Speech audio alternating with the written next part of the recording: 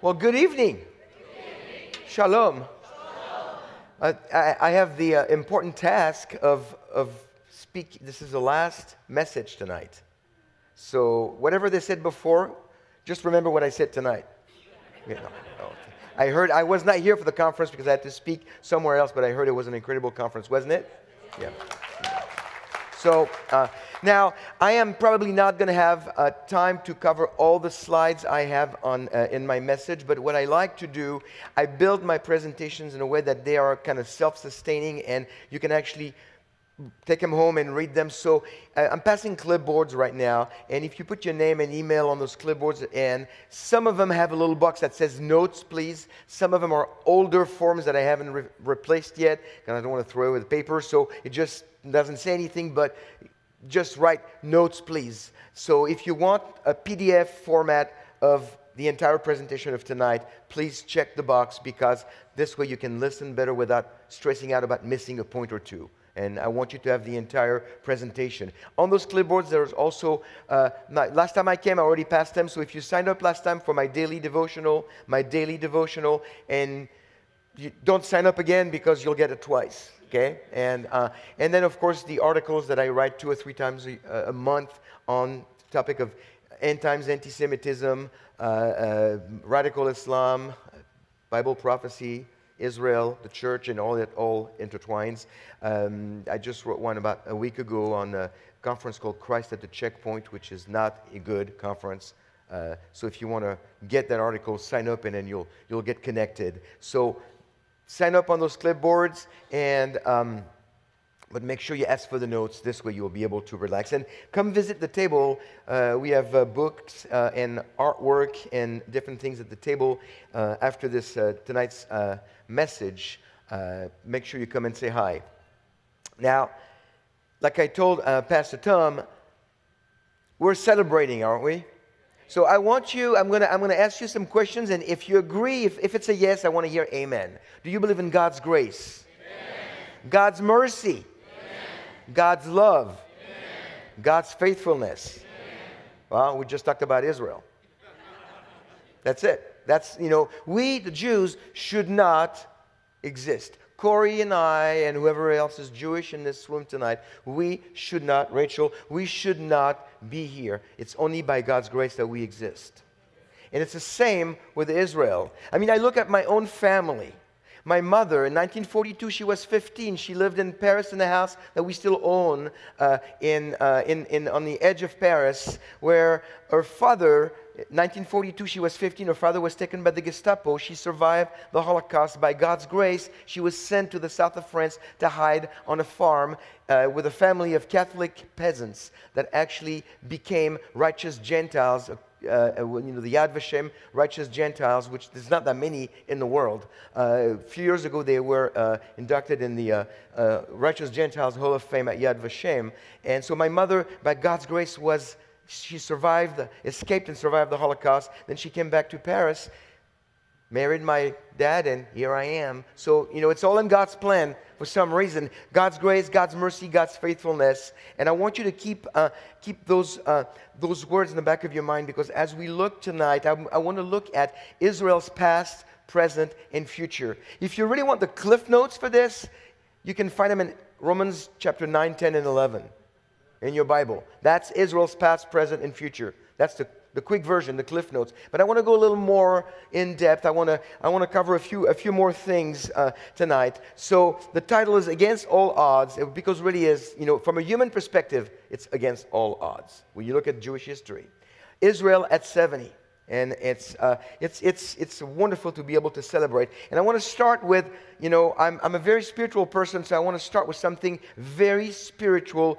deeply rooted in biblical word, a quote by Charles Krauthammer. That was a joke. Okay, that's not from the Bible, but this is a good quote because he's a commentator on Fox. I'm sure you know he is. But this is a good quote because it really summarizes what Israel is all about and God's provision and God's faithfulness. This is what he said. It's about 20 years ago. Israel is the very embodiment of Jewish continuity. It is the only nation on earth that inhabits the same land, bears the same name, speaks the same language, and worships the same God that it did 3,000 years ago. You dig the soil and you find pottery from Davidic times, coins from Bar Kokhba, and 2,000-year-old scrolls written in a script remarkably like the one that today advertises ice cream at the corner candy store. If you go to Israel, you know, it's exactly that. You know, it's like you have a revival of the Hebrew language. We'll talk about that briefly. But this is Israel. It's a very unique country. And first, I want to set the stage a little bit. So I want to talk about Israel past, the biblical foundation. Ancient Israel, a biblical foundation. You cannot look at ancient Israel and the biblical foundation without mentioning the Abrahamic covenant. I am confident that your church and your pastor has covered the Abrahamic covenant more than once. So I'm not going to spend too much time on it, except that you see on the screen I highlighted the word I will, because what's important to understand is two things. The covenant that God made with Abraham, two things, unconditional and eternal. Unconditional, God said to Abraham, I will. We see in the text, I will show you, I will make you a great nation, I will bless you. It is not like, if you obey my command, I will. He does that in other covenants, like the Mosaic covenant. But here he says, I will. Because of who he is, God says, I choose to, decide to, I will. Unconditional. And eternal, we see this letter in the text where a deep sleep fell upon Abraham when the animals were split on the ground to ratify the covenant. And then, verse 17 of that chapter 12, there appeared a smoking oven and a flaming torch which passed between the pieces. Only the Shekinah glory of God passed through the pieces of the animals to ratify the covenant with Abraham, which means that only God could break the covenant because Abraham was part of it, but he was put to sleep on the side. And God is not going to change his mind, is he? He's the same yesterday, today, and forever. His word tells us that. So we have this covenant, and part of this covenant gives us a list of different people groups and lands that form a geographical mass that became later known as the land of Canaan. And I want to talk a little bit about that because that's part of setting the stage. On that day, the Lord made a covenant with Abraham saying, to your descendants I have given this land from the river of Egypt as far as the great river, the river Euphrates, the Kenite, the Kenizzite, the Cadmonite, the Hittite, the Perizzite, the Rephaim, the Amorite, the Canaanite, the Girgashite, and the Jebusite, and the Flybyite, all the people here. I added the last one. Yeah. It was not in the text. Just to see if you're listening. These are all the people group that form this mass that is known as really Greater Israel. That's the black line you see on your screen is the Israel, if you believe the word, that will be fulfilled one day in the millennial kingdom. Amen? This is nowhere near what we have today. What we have today is a lot smaller. See this? Very small. It's about the size of New Jersey. Greater Israel is about the size of twice Texas. I thought I used the word Texas once in my message because Dr. Reagan is here. So, at least once in my message to make him happy.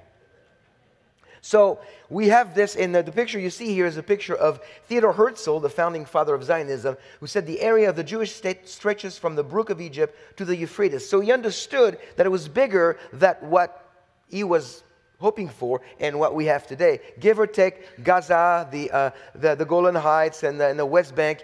You take some, you give some. It's going to be a lot bigger. So I have here a picture of Israel on the screen that is actually, I'm even cheating according to modern standards because I'm including a lot of stuff that is supposed to be in the occupied territories. I don't like that word. I'd rather say the disputed territories, not occupied, okay? Because they are occupied by the rightful owners. Really. So now this is interesting. We go from smaller to greater here, from smaller Israel to greater boundaries in the millennial kingdom in the future. But the world would like you to believe that we actually went from greater to smaller. This is the Palestinian narrative. Ancient Israel, today's secular worldview, often opposite from the biblical record. And if you listen to those who are proponents of the Palestinian narrative or worldview, they'll tell you that in 1946, this was, do I have, can't see, well, it's too far. That doesn't work. Okay, let's close with a word of prayer. I don't have a pointer. Okay, so I'm showing you, basically on the left, we have 1946, this was Palestine according to the Palestinian narrative. And then 47, 48, 49, 67, 2016, 2008, on and on and on. Israel, the Jews are colonizing, taking the land, and what the world wants you to believe, not everybody, but a lot of the media, a lot of the pro-Palestinian agenda and narrative wants you to believe that it's actually a reduction of what was known as Palestine. So I want to talk about, oh, you have a backup. Okay. All right. Okay, let me. Most of mine don't work. Is that one working? Yeah, but it's okay. It's okay. This one's not working. It's okay. I love you anyway. Don't you know I looked at it? What? Don't look at it. That's okay. That's okay. But it's okay. All right. I will point with my finger. Okay. So I want to talk a little bit about, I like to establish a definition. And it's important to establish definition and the meaning of those words because they also can be used in dialogue with those who are enemies of Israel. And even within the church, you have, not in this church, but you have people within Christianity that are not going to be happy about what they're hearing here tonight. If they watch on the internet, maybe they're not going to like it, or people that are going to go against this view, which I think is the biblical view of Israel. So that's what we've been sharing for the last few days. So you need to have a proper understanding of the words and the definition, what they mean or what they meant and how the word changed. The first word I want to look at is the word, Canaan. Canaan was the grandson of Noah, son of Ham. The land became known as the land of Canaan, but it was the land of all those people groups that I just described to you. And then the one name got picked up, it was the land of Canaan. So it became known as the land of Canaan. Now the Canaanites, descendants of Ham, ended up being slaves of Israel, the descendants of Shem, Shemites, the Semites. Genesis 9:25, so he said, "Cursed be Canaan, the servant of servants, ye shall be to his brothers." The Canaanites, the Israel did not like the Canaanites. I think it's because the Israel didn't like the Canaanites because they were the descendants of Ham, and Jewish people don't like ham. That's my theory. It's not really based on anything biblical, okay? But the kosher laws maybe. But anyway, the real reason why is the Canaanites' immorality was great. And back then and today, God has no room for immorality. Amen? So the Canaanites' immorality was their downfall. Many believe, and it's disputed, and scholars have different views, but one view that I like, that's the one I choose to believe. Again, it's not critical to our message tonight, but it's just one more point, is that the history of the Canaanite, their history came to an end after the Roman battle of Carthage in 146 BC. No more Canaanites after that. Some people say that today there are some other groups that are descendants of the Canaanites. It's really hard to prove. But Canaan, the land of Canaan, is mentioned in the Bible quite a few times, 165 times in the book of Genesis, in the Old Testament. I love the one in Leviticus 25:38. Let me tell you why.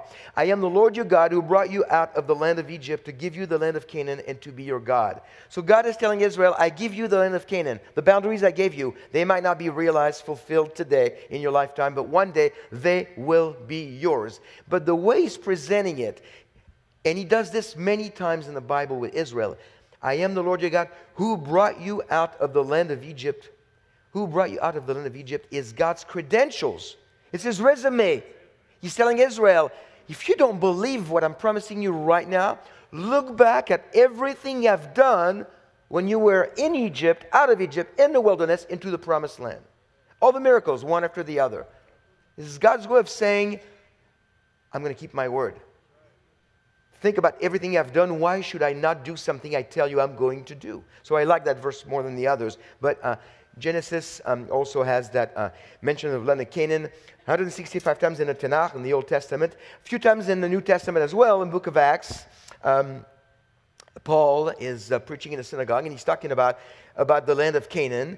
And, when he had destroyed 7 nations in the land of Canaan, we're talking about, the people that we just discussed. When he had destroyed 7 nations in the land of Canaan, he distributed their land as an inheritance, all of which took about 450 years. Land was distributed to Israel. The question we need to ask ourselves is, when the land was given to Israel, was it historical or normative? Let me explain. Was it a one-time deal that God was going to give the land to Israel to let them expand, or was he going to let them expand? Was it just a concept that, hey, expand until you have enough? Now that's what radical Islam is trying to do. Global caliphate under Sharia law, under Quranic law. It's like the entire globe under Islam. That's what a radical Islam is trying to do. They're trying to make this the normative way. But in the Bible, as far as Israel is concerned, it was an historical time where God said, I'm going to give you that much, but he went further. In Deuteronomy, he told Israel, don't take another inch. Look at this. Deuteronomy 2, 3, and 5. You have circled this mountain long enough. Now turn north and command the people, saying, you will pass through the territory of your brothers, the sons of Esau, who live in Seir, and they will be afraid of you. So be very careful. Do not provoke them. Listen to this. For I will not give you any of their land, even as little as a footstep, because I've given it Mount Seir to Esau as a possession. He continues with another people group. When you come opposite the sons of Ammon, do not harass them nor provoke them, for I will not give you any of the land of the sons of Ammon as a possession. God is telling Israel, I promise you I give you the land of Canaan. But don't try to get anything else, because it's not for you. There's a big difference here. You see a difference between the global caliphate and Israel's biblical boundaries. They're bigger than what we have today, but not an inch bigger than what God promised. Amen? So now the land of Israel is another term. It's 32 times in the Bible, 20 times in Ezekiel. So pay attention to Ezekiel. That's what God is saying. A lot of places, in Ezekiel 11:17, therefore say, thus says the Lord God, I will gather you from the peoples and assemble you out of the countries among which you have been scattered, and I will give you the land of Israel. The land of Israel. And you will know that I am the Lord when I bring you into the land of Israel, into the land which I swore to give to your forefathers, going back to Abraham, Isaac, and Jacob. Now, the word Israel, we're working our way towards the word Palestine. I just want to let you know, because we're going to talk about that too. We have to. So Israel in the New Testament, 78 times, 13 books. Matthew 2:20, it refers to the land. Go into the land of Israel. Sometimes it refers to the people, the Jewish people, the sons of Israel, like in Luke 1:16. But one thing that you all know, but I will refresh your memory in case you forgot, it never, ever refers to the church. That's replacement theology. If you remember one verse in the Bible to help you dialogue with somebody who says, the church has replaced Israel now, and the church gets all the blessings of Israel, they can keep the curses, by the way. That's what usually happens. Israel can keep the curses of the Old Testament, but we'll take the blessings, and they're now passed down to the church. If that's true, God is a covenant breaker, because it's an eternal covenant, and he's a liar. And if that's true, maybe he'll change his mind on how you're saved.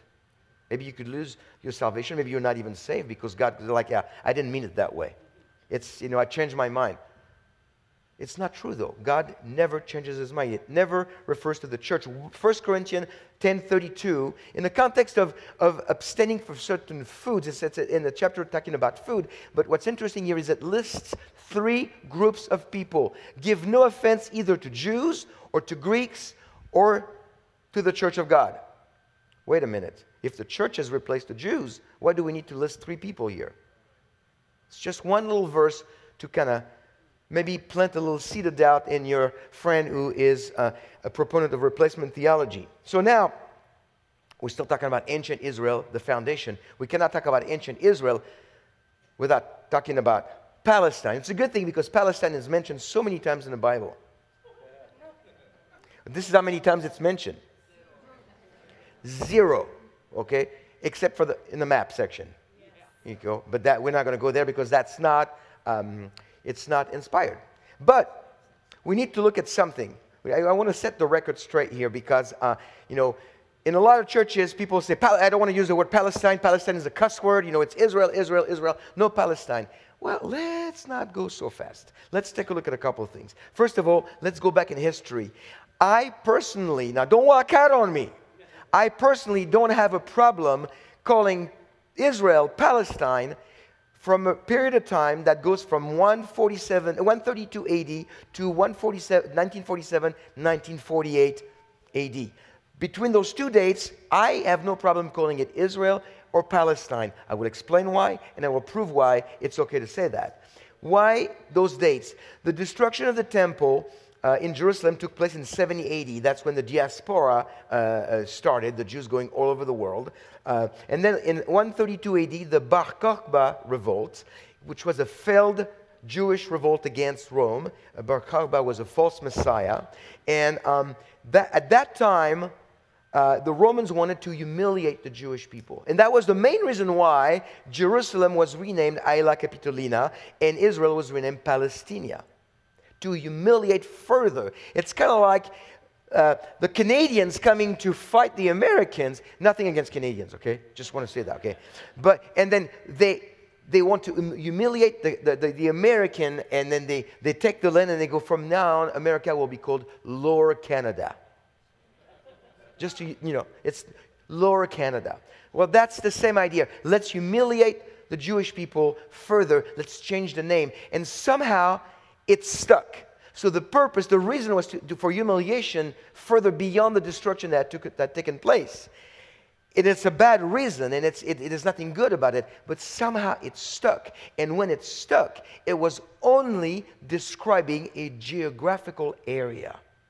That's what's important to remember. In 1947-48, it became a political agenda. It was politically loaded, the word Palestine, to this day, where today we mix the boundaries and the political agenda, but really it was only a boundary and then geographical boundaries, and then it became a political agenda that, of course, none of us would agree because it's not founded on history, it's not founded on the Bible, it's just invented from scratch for the sole purpose of pushing the Jews into the sea and destroying all the Jews. Now, let me show you a couple of proofs of that. Palestine Post is not a Palestinian newspaper. It's today known as the Jerusalem Post. But in 1948, State of Israel is born. Bottom right of your screen is a picture of Ben Gurion. That's the Palestine Post that became later on known as the Jerusalem Post, a Jewish newspaper. A couple of post stamps from Israel. 1932 on the right side is a stamp that says Tel Aviv, Palestine. Well, last time I checked, Tel Aviv was not in Palestine. Well, it's because Palestine meant Israel. Israel meant Palestine. Nobody cared. Geographical boundaries. Next one is my favorite.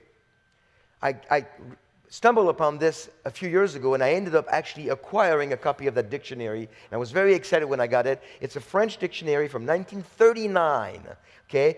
And it's they publish one every year since like the late 1800s, and I have a copy of it in my office. It's a French dictionary from 1939, and 1939, Second World War, Nazi Germany. Look on the left page. Look at the third flag from the left on top on the left page. The red German flag with a white circle and swastika. That is the Nazi flag because we're in 1939. So that dictionary is reflecting history. Look at the Palestinian flag. Wait a minute. That's not the Palestinian flag. What's going on here? Well, yes, it is. Palestine in 1939 is Israel. So you have a blue and white, same colors as the flag today, with a Star of David in the middle of that flag. It's very Jewish because nobody saw it any other way. Now, so you've got the Jewish flag here, the Palestine flag. If you look at the flag today, it's not even it didn't even evolve from that flag because Palestine flag today is this. I don't find any similarity. I wonder, maybe it looks maybe a little like the flag of Jordan. I don't know, just a guess. Just a guess. Okay? But this is not looking like that Jewish flag. But this, Palestine was Israel, Israel was Palestine. That same dictionary, under the entry Israel, name given, I clipped the words in French, but not all of you speak French, just a few I know. So I gave a translation. Name given to Jacob after he wrestled with the angel, by extension, the name given to the Jewish people, descendants of Israel. And look under it, Israel, kingdom of Israel, see Palestine. Nobody asked a question, One more. Modern Israel, it's under, we've shifted now from ancient Israel to modern Israel. I should have told you that, but you saw the title. Palestine Films present Israel Reborn. We know this is not a recent film, because it would be more like Palestine Film presents the Nakba, the catastrophe. That's what they call it, when Israel was reborn. Okay, so nobody cared. It was Israel. So it was to humiliate the Jewish people, but it really only spoke of a geographical area. So from 132 to 1947, you can say Palestine, it doesn't matter, as long as you explain to people what you mean. And sometimes, you know what? It's good to do that, because when Christian says, I will not even have the word Palestine come out of my mouth, we sound a little dogmatic and a little, blinded by, like we just don't want to, don't confuse me with any possible facts. I don't want to say the word Palestine. You can say the word Palestine as long as it describes boundaries before 1947. Okay? So, and this might open some doors, because people see like, hey, this person is not as stubborn right-wing Christian as I thought they were. That's what they think we are. But even in 1977, a member of the Palestine Liberation Organization. Now, 1977, Palestine, political agenda, people pushed out of a country, the Palestinians. Now we're not talking about the same Palestine anymore. But in 1977, this member of the PLO was interviewed in a Dutch newspaper, not in Al Jazeera or some of his friends, in a Dutch Western civilization newspaper. And I quote him, "The Palestinian people does not exist. The creation of a Palestinian state is only a means for continuing our struggle against the state of Israel for our Arab unity. In reality today, there is no difference between Jordanians, Palestinians, Syrians, and Lebanese." I say amen to that. It's the only time I've agreed with a member of the PLO. So now I want to show you some bookends in modern Israel. It's pretty cool. Here is a bookend, and we're going back to 1948 here. This is a picture of President Truman, Israel's first president, Chaim Weizmann on the right, presents President Truman with a Torah scroll. And that's, around the time of the birth of the modern state of Israel, the rebirth, I should say. November 47 was the United Nations vote in favor of the partitioning of British Palestine. And in May 1948, Ben-Gurion declares the independence of the modern state of Eretz Israel. Shortly after that, President Truman recognized Israel, the first U.S. president to recognize Israel. Okay? Now, I give you some quotes here. I'll leave them in the note for you to have.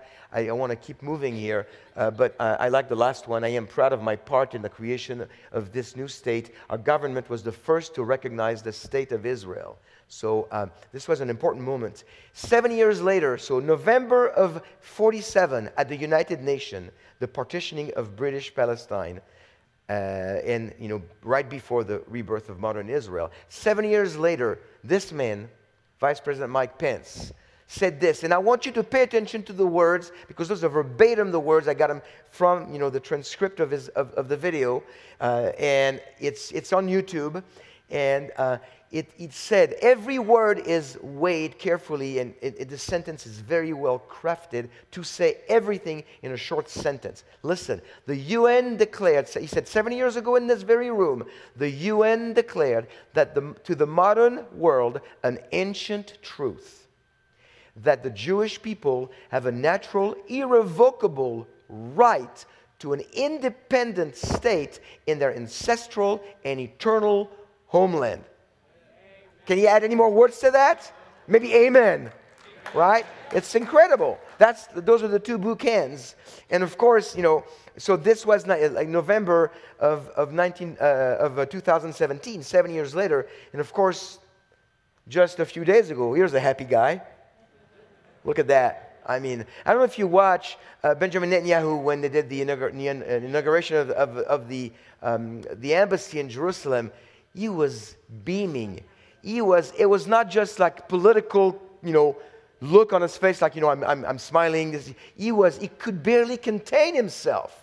I was watching his body language. He was like a little kid. He just could not believe it. And of all he said, I liked the best what he said when he addressed, President Trump personally, even though he was not there at the time, but other representatives were. It was, his family and other people. He said, Netanyahu said just a few days ago, this is history. By recognizing history, that's the important part. That's what's making this move incredible. By recognizing history, you have made history. And many countries, or I shouldn't say many, several countries are following suit. Guatemala, Honduras, I believe Estonia, or I could be wrong on that. It's Eastern European country, I think at least one, and more are going to follow suit. The other side of that coin, and I found that out, I think this morning, the United Nations is voting right now to render the move of the American embassy to Jerusalem null and void. They're saying the move by Trump has to be voided. This is not good. We have to overturn this. 150 countries. How many countries do we have? 191 or 93, I forgot. 190 plus. 150 countries voted in favor of overturning the move and saying it's null and void. Now, it doesn't carry a lot of weight. It's not one of those big things where it's going to change everything. But you know what it does? It shows us what the world is thinking about Israel. 150 countries out of 190 or 91 are saying, we don't like this idea. It's a bad idea. Let's revert it. It's showing a trend. And we know that one day, the whole world, we shouldn't be surprised. I was talking this morning with Dr. Reagan before service, and we're talking about all that's happening in Europe and anti-Semitism and all that's all lining up with prophecy. And then he showed us in the third service all those things that are happening. And we go like, this is terrible, this is crazy. But we should be upset. We should double our effort to share the gospel with as many as we can. But we shouldn't be surprised. Because if we believe the Bible, it's what the Bible tells us. Amen? So let me talk a little bit more about modern Israel, and then we'll wrap it up tomorrow morning with, or maybe we'll be done before that, with future of Israel, which is the future is Israel. Really, the best is yet to come. It's a true statement for Israel. But you do see God's hand over Israel throughout history. He's never let go. There's an incredible cartoon. I'm sure many of you have seen it. It's a cartoon of all the enemies, the big leaders of the countries. Are like the leader. Back then it was Ahmadinejad, and so Ahmadinejad, and several the leader of Hamas, and like 2 or 3 anti-Semitic countries against Israel, playing a tug of war with Israel. So you've got those 4 countries, really enemies of Israel, pulling on the rope, and then you've got Netanyahu pulling on the other side, and right behind Netanyahu, there's a big hand coming from the sky with a finger holding the rope. And I probably should have it in my presentation. I know. Well, guess what? I'm going back to my hotel tonight. I'm changing it again. It keeps changing. But that's exactly what it is. Jeremiah 31, 35 and through 37. God promises that if you can count the stars and the moon and the foundation of the earth, and then God will forsake Israel. But that's impossible to do. That's God's tongue-in-cheek way of saying, no way, Jose. And by the way, at the end of that verse, he says, for all that they have done to me.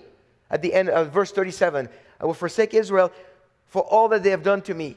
In other words, I know they're being disobedient. I know they haven't followed my command. I know they've been walking the other way, and they've been doing all the wrong things for as long as I can remember. But I've made a promise to Abraham, unconditional, eternal promise, that I will never forsake Israel. I'll give him a land, and I will bless the world through Abraham, and I will bless those who bless him, and I will curse them who curse you. That's a promise that goes back, that will never go away.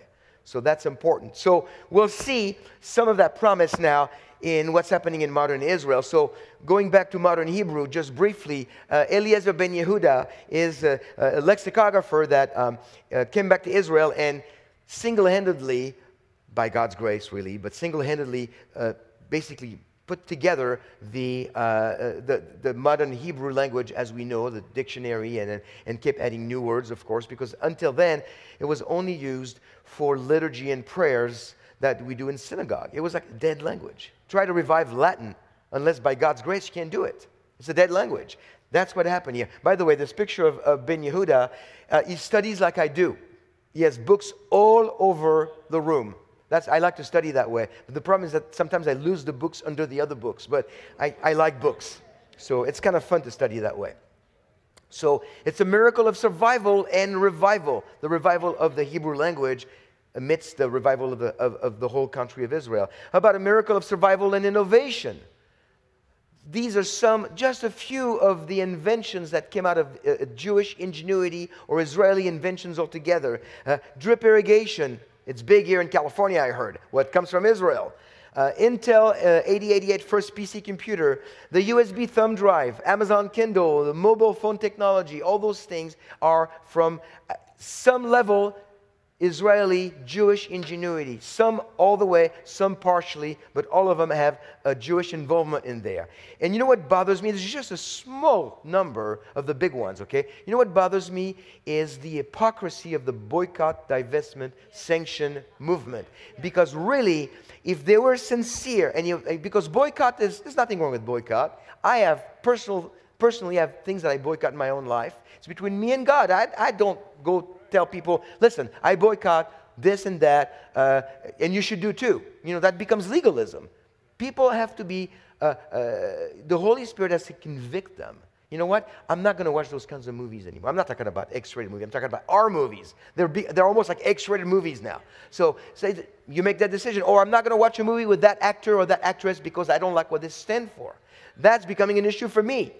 They become more and more vocal against, conservatives or even against Israel. I'm going like, I'm just not going to watch their movies anymore. I don't care. I got better things to do. That's just one example. But sometimes my wife and I don't agree on some things. Boycott is very personal. There's nothing wrong with it. But if you're going to boycott, be consistent. And the BDS movement is not consistent. Much of the technology of personal computers, cell phones, and social networks used by the proponents of the boycott, divestment, sanction movement would not be available if they were consistent. Then they wouldn't be able to communicate, and it would be a blessed day for all of us. But they're not being sincere. They want to boycott, some restaurants or some artists. Say they're going to do a concert in Jerusalem, you should boycott that artist, or some, the Jaffa oranges or Osem cookies, or the things that are easy to boycott. But don't take my iPhone away, or don't take my thumb drive or my computer away. That's hypocrisy. I'm sorry. How about this? Modern Israel, a miracle of survival and brilliance. As of 2017, 892 Nobel Prizes have been awarded to individuals, of whom 201, or 22.5%, were Jews. Although the total Jewish population comprises less than 0.2% of the world's population. This means that the percentage of Jewish Nobel laureates is at least, wait for it, 11,250% above average. We are very smart people. Not me, but my people, many of my people are very smart. And yet, we see all this contribution to the world. Still, we are painted as the new Nazis of the Middle East. We are painted, look at this cartoon. Never again is the motto of the Jewish people after the Holocaust. We see a Jewish victim on the left side in the shape of a swastika, hanging on the barbed wire of a concentration camp. And on the right side, this is from 2009, on the right side you see a Palestinian from Gaza, over again, same swastika shape, and it's basically painting the picture of role reversal. Victims become perpetrators and vice versa. This is what we continue to see today, and this is why much of the world is buying today without checking the facts. And let's face it, Israel has been at war since 1948. I've listed the big ones. Some you might not know by name exactly, but I added one yesterday. It's not really a war, but we can say that the Gaza border breach attempt is enough of a disruption that it makes the list. It makes the list. Not one Israeli casualty so far. If they had allowed them to go into Israel, it would have been a disaster. A lot more death, a lot more casualties. Not one Israeli casualty. And so now the swastika on the cartoon saying that the Jews, the Jews are the new Nazis of the Middle East, using the swastika, saying the swastika is a very bad symbol. But now the Jews are doing to the Palestinians what the Nazis did to them in the 30s and 40s. But when the swastika is working to the advantage of the Palestinian, like a few days ago when they were flying kites over the border with bombs and explosives, and NPR interviewed a Gaza terrorist. From this we learn one thing: don't listen to NPR. But you already knew that. But NPR interviewed a Gaza terrorist flying the kite, and he said, the Jews go crazy for Hitler. He didn't mean this in a positive way, okay? They hate, the Jews go crazy. Those are his words, so they're not maybe the proper English. They go crazy for Hitler when they see it. This is actually what we want them to know, that we want to burn them. Referring to how 6 million Jews died in the Holocaust. Peace? This is not peace. You cannot have peace with people that want to kill you. I could go on and on and on, but I promised you this would be positive, and I'm like spiraling down the negative. So let's talk about, for the next few minutes, and we'll wrap up with that, the future of Israel. Because that's a promise. Future Israel, a restoration and glorious destiny. Because God is not finished with Israel, we can expect a glorious destiny for the Jewish state and the Jewish people, with Jerusalem not only as the capital of Israel, but as the center of the world. Okay? A lot of talk about Jerusalem lately. Real world peace will be seen because of the return of Sar Shalom, the Prince of Peace, which is another name for Yeshua the Messiah, Isaiah 9:6, and his name will be called Wonderful Counselor, Mighty God, Eternal Father, and Prince of Peace. So, yes, we'll take the embassy in Jerusalem. It's a big move. It's a happy moment. I mean, I wish I could have been there. Look at this. Here's some happy people in front of the embassy. Again, Netanyahu and his wife beaming, and then Jared and forgot her name. Ivanka Trump. Don't tell her, okay? So this is important. It shows our support. Not all America is supportive by a long shot. Okay? So we have a job to do. We have to be vocal about it. We don't want to be obnoxious in a negative way, like with the idea of the word Palestine. Don't say, a blanket statement, Palestine will not come out of my mouth. Explain why it changed from geographical to political, and then you're okay with it, but not okay now. We want to try to find dialogue if we can. Sometimes you can't. You just have to walk away and pray for these people. But let's look at some verses for future Israel. Isaiah 2:2-4. Now it will come about in the last days, the mountain of the house of the Lord will be established as the chief of the mountains and will be raised above the hills, and all the nations will stream to it. Many people will come and say, come and let us go up to the mountain of the Lord, to the house of the God of Jacob, that he may teach us concerning his ways, and that we may walk in his path. For the law will go forth from Zion, and the word of the Lord from Jerusalem. Every time I read this, I want to sing it, because there is a Messianic song that has the exact same words, and I always want to start singing the song. But I can't sing, so I won't do that. And he will judge between the nations, and he will render decisions for many peoples, and they will hammer their swords into plowshares and their spears into pruning hooks. Nations will not lift up sword against nation, and never again will they learn war. Are we there yet? No. Are we going to be there one day? You better believe it, because the God of Israel has promised that this was coming. Look at this, Ezekiel 39:25-29. Therefore, thus says the Lord God, now I will restore the fortunes of Jacob and have mercy on the whole house of Israel, and will be jealous for my holy name. They will forget their disgrace and all their treachery which they perpetrated against me when they lived securely on their own land with no one to make them afraid. When I bring them back from the peoples and gather them from the lands of their enemies, then I shall be sanctified through them in the sight of many nations. Then they will know that I am the Lord their God, because I made them go into exile among the nations, and then gathered them again to their own land, and I will leave none of them there any longer. I will not hide my face from them any longer, for I will have poured out my spirit on the house of Israel, declares the Lord God. Wow! One day, all Israel will return, and guess what? It says in scriptures, in Ezekiel, they're going back in unbelief. It's going to happen one day. No, wait a minute. It's happening right now. We are living in the days where the Jews are going back to Israel in large numbers from countries of the world where they never thought of leaving before. One of them, France, where I'm from. In the last 5 years, there's been more Jews coming out of France to go to Israel than in the previous 30 years. And those are numbers from the Israeli, those are Israeli numbers. They're not inflated Christian numbers to help us with self-fulfilling prophecy. They're Israeli numbers, okay? It's really happening. The Jews are going back in unbelief in large numbers from many different countries. We're living in very interesting times. I love this one. Zechariah 8:20 through 23. I love this verse. Thus says the Lord of hosts, it will yet be that peoples will come, even the inhabitants of many cities. The inhabitants of one will go to another, saying, let us go at once to entreat the favor of the Lord and to seek the Lord of hosts. I will also go. So many peoples and mighty nations will come to seek the Lord of hosts in Jerusalem, and to entreat the favor of the Lord. They're going to go look for God in Jerusalem.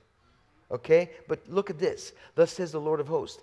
In those days are coming, 10 men from all nations will grasp the garment of a Jew, saying, let us go with you, for we have heard that God is with you. So the nations who want to know God are going to look for Jewish people saying, we want to go with you because you know God.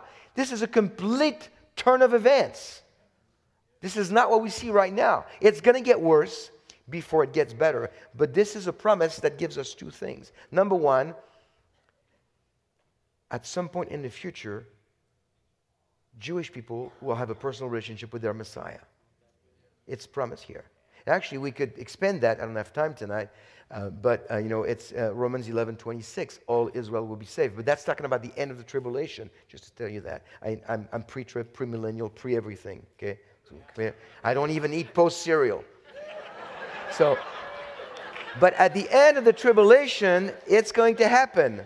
And so the Jews are going to believe in the Messiah. They're going to call upon Him who they have pierced. They are going to be in a personal relationship with the God of the universe. They're going to know God. And that also tells us that the nations, instead of going after the Jews like they're going right now, and it's going to exponentially increase the hatred for the Jewish people. We see it every day now. They're going to turn around and going to say, okay, we want God, and we notice that you Jewish people seem to have God, so how can we just go with you? Can it rub off you if we just go with you? Can we touch your garment? That's not the way it works, but you need to hear the message and accept the message of death and resurrection of Yeshua to be saved. But the Gentiles are going to go around and say, okay, we want God, and we know that the Jews have God. So it's a turn of event. Jewish people are going to know God personally, and Gentiles are going to say, okay, they got it. We want it. That's different from what we have today. But it's coming. You believe that? Yes. So again, here's the land boundaries. I want to finish with this, reminding you that what we have right now, all those different names, the land of Israel today is only this, but we have this to look forward to. And again, just for Dr. Reagan, this is New Jersey inside twice Texas. So now, in conclusion, this is one of the rare times when I say in conclusion, I actually conclude right away. So you should be blessed. Past Israel, present Israel, future Israel. Past Israel, remember God's promises, and I fulfilled many promises in past Israel. I established Israel and maintained and provided and protected for Israel, protected Israel and provided for the Jewish people. So remember that. Present Israel, we still need to reach out with the gospel. In future Israel, we will rejoice one day over our glory. So we can wait to rejoice with Israel in the future. We know it's coming. It's not yet, but we can wait and rejoice with Israel for what's coming in the future. We cannot change what took place in the past, and much of it is very good anyway. It's behind us, it's history, it happened. But we live in the present, and we are still right now in the present, and Israel needs the gospel more than ever. Okay, we need to support Israel. We need to support ministries that actually preach the gospel to Israel. And I want to challenge you, when you support ministries, ask them, do you actually preach the gospel to the Jewish people? See, it's the same gospel for everybody. You do not want to compromise the gospel. We take the same ingredients of the gospel that you've heard your whole life, and we just cook the ingredients different, but it's the same gospel, same ingredients, different recipe. We don't add any ingredients. We don't take away any ingredients. It's simply through faith, by grace, death of Messiah for our sins, died and rose again. We accept his death for our sins as an atonement, and we become children of God. We are saved. It's that simple. It's the same gospel. There's a way to present it to Jewish people. Connect with Jewish ministries. Support Jewish ministries that take the gospel for this time, for such a time as this. This is critical. We need, like Jerry said, and I'm just going to take one more minute.